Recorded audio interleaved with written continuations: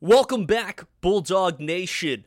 You're listening to yet another edition of the Dawg Tracks podcast, brought to you by Gardner Webb Athletics and WGWG.org.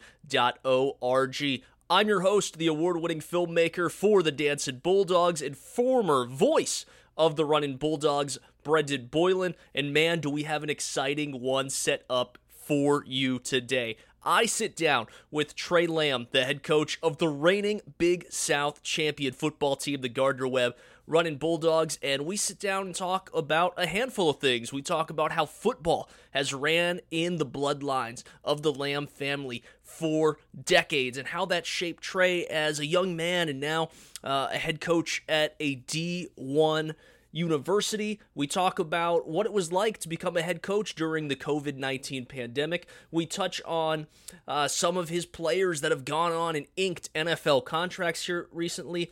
And finally, what Tre thinks Gardner Webb fans can expect out of his team this upcoming season. So without further ado, let's dive right in. Tre Lamb coming up next here on the Dawg Tracks podcast.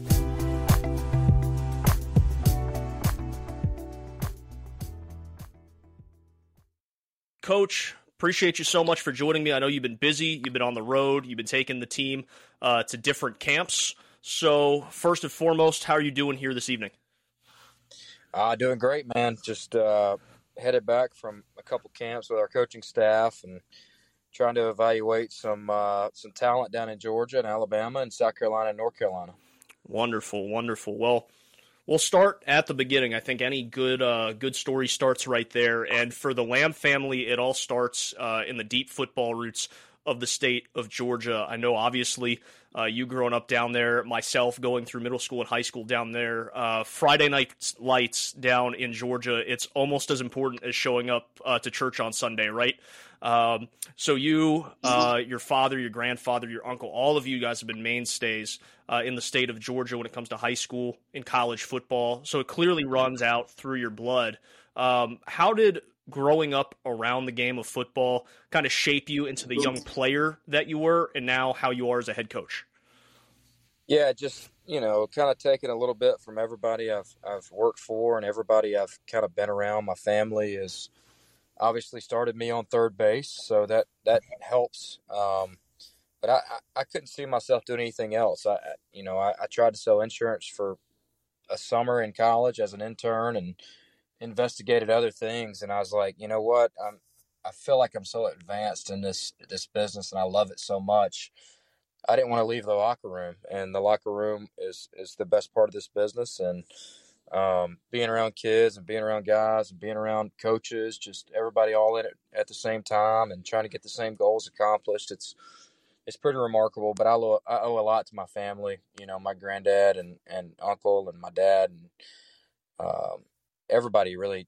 We got two more uncles that are in coaching as well, so there's a bunch of us. Well, the Lamb family definitely has those deep football roots, as I was talking about before. You made a couple stops before you eventually got your way into Boiling Springs and the head coach of the Gardner Webb Runnin Bulldogs. That came in December of 2019, and boy, Tre, I remember sitting there talking with you right after your introductory interview, and little did we know what was coming to hit the world just a few months later, right, with the COVID pandemic. What challenges were you faced with in your first year as a head coach because of COVID? And looking back, do you think it made your relationships with your coaches and players that much stronger going through that process so early on in your reigns as head coach of Gardner Webb? Well, everything kind of came to a pause, and we really didn't do anything for, on the field for 8 months. And the frustrating part about the whole COVID deal was every state was playing by different rules, and that was frustrating. And we wanted to play in the fall, and by the way, we couldn't practice and couldn't train our guys the way they needed to be trained. They were not ready to play a season, and everybody in the FCS decided not to play that year. But I tell you what it helped us do. It helped us establish a culture. It helped us establish a roster that we felt good about. It helped us in recruiting a ton, figuring out a lot about the guys on our team and then the guys we were bringing in. We got to spend a ton of time on that where most staffs weren't able to do that. So, it was what it was. It's over now, and I feel very confident with what we did with it. You kind of got to make the most of the situation. Absolutely. And you kind of talked about bringing in a sense of culture. And I think anytime, whether it is in college football, whether it's in professional football, even down at the high school levels, really any sense of having a team and a coaching staff, anytime that a new regime takes over, there is a process in kind of acclimating yourself to maybe a group of guys you didn't recruit, and bringing in your own culture that would differ from the regime before you. What were some key culture setters for you during your first few seasons at Gardner-Webb, and what really helped you, whether it was a player, an assistant coach, what really helped you get all those things in place and get everything clicking rather quickly? Well, first of all, you got to figure out who needs to be on the bus and who needs to be off the bus. So you may lose a really good player, but that could help you culturally. You could gain an average player, but it could really help you culturally. We're trying to recruit compelled, tough, smart people that can advance our program each year. So I think the biggest thing was getting the right people on the bus. That I think COVID really helped us with that. The other thing culturally is our weight room. Like our strength and conditioning program has been so good. With Curtis Whaley, started with him, and then Dylan Horn this year has done an amazing job, and they spend a bunch of time with our players. So I got to give a bunch of credit to our staff. Recruiting the right people has been huge. Hiring the right people, being able to keep a couple of employees, being able to keep some key players, but the strength staff deserves a lot of credit as well.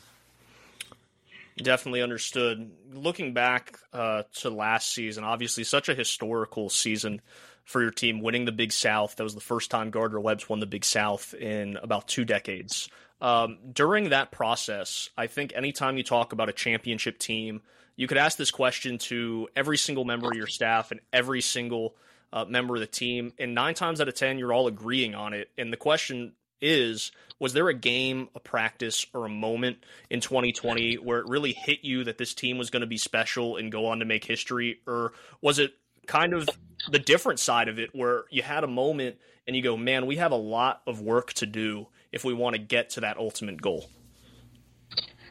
I don't think there was a defining moment. I think, you look at our first year, we went 2-2 in the spring. We went 4-7 in the fall.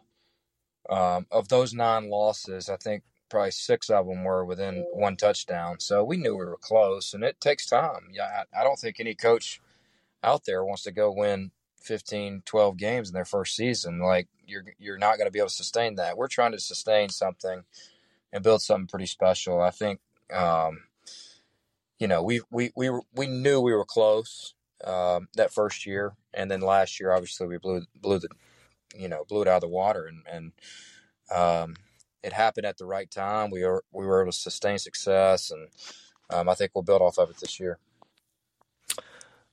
Talking about just trying to build something and continue to be such a success story at the FCS level, when you initially were taking interviews back in 2019, what really stuck out about Gardner-Webb? And if you were to be pitching Gardner-Webb and Boiling Springs to a potential student athlete and a recruit, what are some of your selling points, and what happened during that process for you that sold you on Gardner-Webb? Well, I think it starts with Dr. Downs. I really do. I think he was very influential in hiring me, and I believed in him, and he took a chance on me, and I knew he was building something really special here. I love the way he has tenacity, and he cares about the football program. He cares about sports. I think he's the driving factor. Outside of that, why not Gardner-Webb? I think it's a sleeping giant. I really do. We're in a really good location with really good football around us. If we can just somehow outwork the people that we're recruiting against, outwork the coaches that we're coaching against, outwork the players that we're playing against, I knew we could be really, really, really close to have a really good program.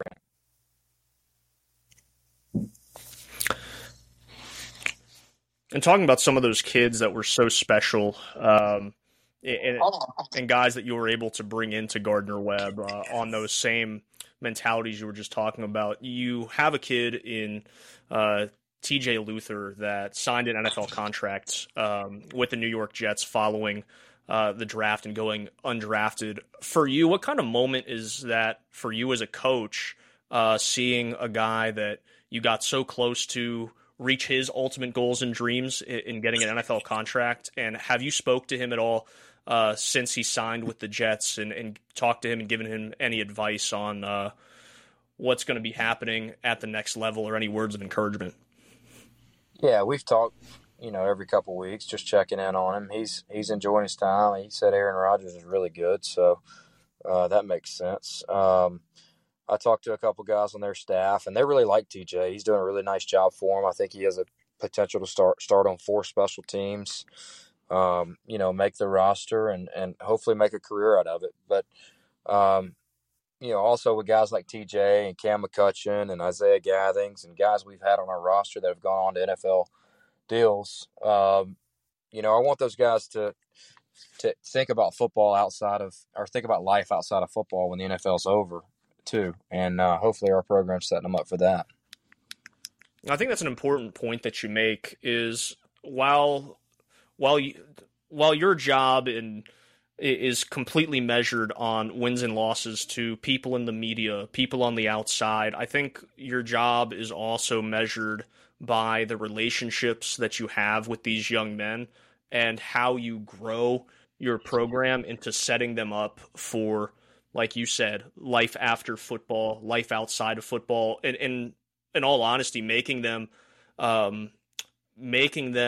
better men than they were when they came in to your program. How much pride do you and your staff have on that, and what are some things that you guys are doing on a yearly basis to help grow these guys into fine young men outside of the game of football? Well, I think it's a learning curve every day. We were all 19, 18 at one time. And I tell their parents, and my big recruiting spiel is, when you drop him off at 18, he should be a better dad, a better son, a better husband, a better brother. At 23, when you pick him up or when he drives home, hopefully we've made an impact on him. But I think great coaches across the country at all levels, NFL, high school, college, find a way to do both. Find a way to win football games and find a way to impact kids. You can't just be one or the other, in my opinion. There are coaches out there that really don't care and will try to win 12, 13 games a year with no repercussions. And I never want to be that way. I want to use the platform I have. I want our coaching staff to use the platform they have to impact kids. And I think you can win games and impact kids at the same time. And I think that's what it's all about, right? I mean, that's higher education, that's college football, that's NFL football. Everybody had somebody that helped them and gave them a chance, and that's all we're trying to do. I've said it many times before, and I believe based off what you just said, you'd agree with me, is that football is one of the greatest life tools that any young person could be given. I remember going back to the days that I played, and I'm not even going to claim that I was any good, but everybody played Pop Warner and then tried to play middle school and high school football. But I learned so many life lessons from coaches through the game, and it certainly sounds like that is the goal for you and your staff as well. Has there been a particular time in your coaching career, whether it was at Gardner Webb or prior to Gardner Webb, where you can look back and be like, wow, that was a true life moment that I learned here on the sidelines? My first year at Tennessee Tech, we won one football game. And, you question yourself as a 27-year-old, calling plays for the first time or second year calling plays. Like, am I really good at this? Or do I have what it takes? I'm actually impacting these kids. And then, the second year we kind of had a really good year and scored a bunch of points. And I think that year right there, I think you find out more when you're losing games than when you're winning. It's everybody can be good and be at their best when things are going well. And I think that's kind of what we instill in our kids. Like, we want a toughness factor. We want a grit. We want an edge where when things aren't going well, how can you respond to that? And, everybody preaches that and everybody says that, but what are you doing to back it up? Are you actually putting them in adverse situations? Are you putting your coaching staff in adverse situations? So we've tried to do more of that. And I think that year, my first year as a offensive coordinator, kind of hit me right in the face. Like, okay, stay the course. You're fine. You're good at this. Recruit some players. You're going to be okay. And, it worked out. Were there any moments as a player, especially playing the quarterback position, where you're really in charge of an entire offense and making reads and audibling and trying to put your guys in the best position possible, play in and play out? Was there a moment on the field where you realized, like, hey, coaching is definitely in my future, play calling is definitely in my future? Yeah, I played for Watson Brown, who's been a head coach at Vanderbilt, Cincinnati, Rice, UAB, offensive coordinator at Oklahoma, East Carolina. He was 65 years old when he was coaching me, and I always want, I kind of wanted to be like him. Like, he's the X's and O's part. He was really good at. He was special when it came to designing plays and getting guys to execute and all those things. And he would let me call drives in practice, my junior and senior year. Like, he'd let me actually give the signals, and I'm playing quarterback. I'm signaling the plays. And, there were times where I was like, man, this is fun. I could do this for a living. If they're going to pay me to do this, you kidding me? That's kind of where it all started. And that's where I got my drive for the X's and O's piece. It's incredible the type of impact that coaches can have on a player, whether it's their playing career, whether it's past their playing career, and influencing them into situations where they figure out what their passion is, whether it's on or off the field. And we've spent a lot of time talking about that. So super, super happy to be able to hear your personal story with your coaches. Looking to 2023, obviously Boiling Springs, a small town that has definitely embraced you and your football team over the last few seasons. What can Gardner Webb fans look forward to in 2023? Are there any new faces that people should be introduced to here as we're slowly but surely approaching the fall? Yeah, we got some transfers I feel really good about. A couple transfer receivers. We took 2 transfer quarterbacks, a couple transfer D linemen. But outside of the transfers, you're going to see a lot of the same faces. I think the reason we've had a bunch of success last year and hopefully this year is because we've kept the guys on our team. We have 19 starters back, and our defense is loaded. Offensively, we've got a lot of offensive linemen back and a great running back and 2 great tight ends, and we got question marks at wide receiver and at quarterback and at tackle. But you're going to see a lot of the same faces: Ty French, Narik Gaither, Gabe Thompson, William McCraney, Jamari Brown, Raekwon Housley, Ty Anderson. A lot of those same guys are going to be making a lot of plays for us. So we got to find a way to score some points this year. I think defensively we've got a chance to be really good. We're going to be in every ball game because our defensive front's really good and our defense is really good. And offensively, I think we'll find a way to score some points and go fast and tempo some people, and we'll see what happens. But you're going to see a lot of the same faces. Talking about those transfer quarterbacks, I think this is a fun question towards you as a former quarterback. When you're looking and recruiting and trying to bring guys into your program, are you looking for Tre Lamb clones almost? And how hard are you on these recruits as you're trying to find your quarterback, considering your background at the position? Yeah, in my opinion, if you get good at that position, everybody's job becomes a lot easier. nobody has ever won a bunch of games with a bad quarterback. That's a fact.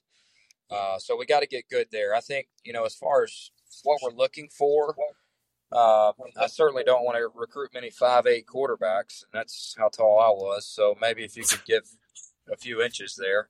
But no, we're looking for a guy who's smart, intelligent, tough, gets the ball out of his hands, can get a bunch of completions, but also can run. If you can get 3 or 4 first downs with your legs and be a threat in the run game, that puts a lot of stress on the defense, and we're trying to find those kind of guys. And I don't care if they're 5'8" or they're 6'4". Those are the qualities we're looking for, and ultimately we want somebody who can lead our team and can win football games, and it's hard to do. So that position right there, we took 3 transfers, and we'll see what happens. And everyone loves a good quarterback competition in camp and before the season. So I know Gardner-Webb fans are definitely going to be looking forward to that. Looking at next season and celebrating the success that you and your team had last year, is there a day that Gardner-Webb fans should circle and say, I need to be at Spangler Stadium because Gardner-Webb is going to be celebrating the 2022 championship team? We did a ceremony in the spring this year after spring practice and gave everybody their rings. I think the homecoming game, we'll look at bring everybody back and do something at halftime with those seniors that graduated and maybe a couple of the coaches that moved on. But no, I just think I'm excited for this year. We're not satisfied with what happened, and it was a great year. We got to put it behind us, but we're going to have a target on our back, and we know that every day that we're working towards it. Is that a type of pressure that you welcome with open arms? You said having a target on your back.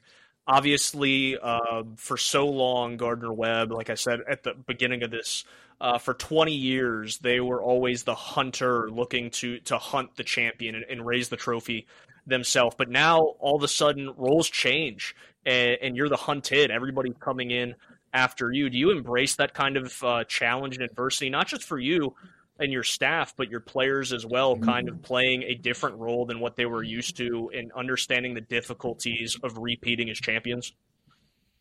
Yeah, I think the more pressure, the better. I think I thrive personally, and the more chaos and the more things you can throw at us is kind of how we've built our program. So our guys understand what's at stake. They understand they're going to get everybody's best. And I've seen it change this summer in the way we've worked. It's been more. It's been more nutrition. It's been more treating your body right. It's been more adversity. It's been more running. It's been more lifting. It's been more team stuff. I mean, our guys did a player-led team meeting 2 nights ago.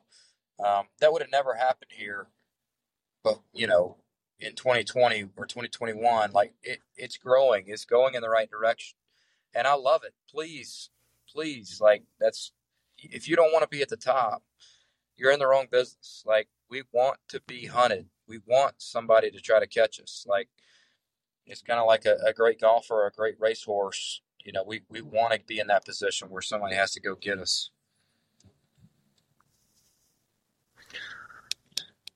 You and I could sit here and talk about football all night long, but I do want to get this question off to you before we let you go.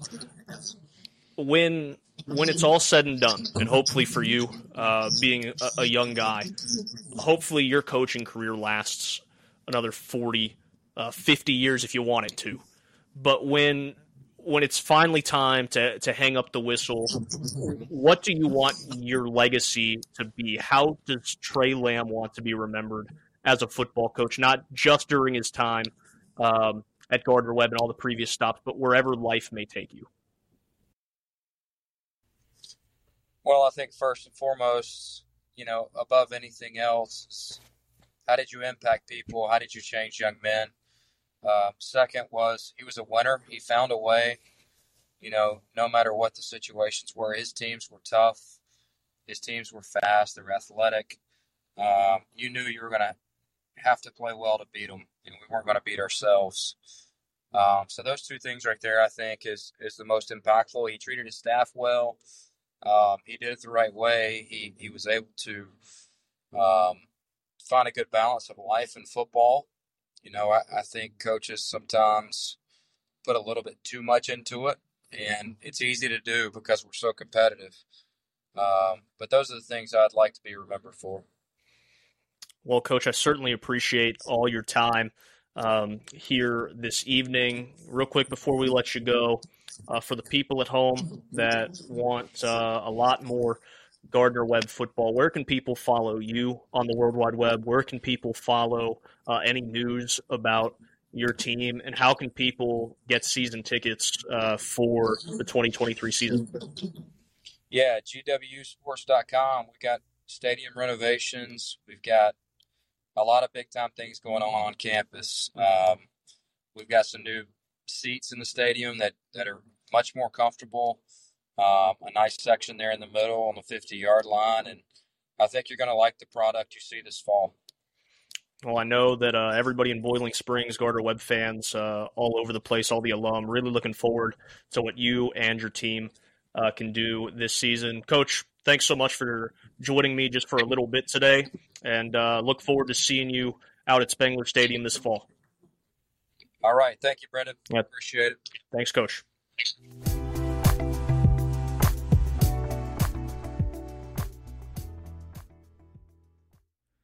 Wow, what an awesome conversation with Tre Lamb. We thank you again, Coach, for hanging out with us tonight and talking about your football career, your story, the life lessons you've learned in the game, and certainly what to expect in the 2023 season as the Runnin Bulldogs look to defend their Big South Championship title. For tickets, whether it's a single game, whether it's season tickets, and for the latest and greatest in Gardner-Webb football and athletics all across the board, make sure you head to GWSports.com. This is Brendan Boylan signing off for this episode of the Dawg Tracks podcast. We'll hope you join us again soon here on WGWG.org. See you next time.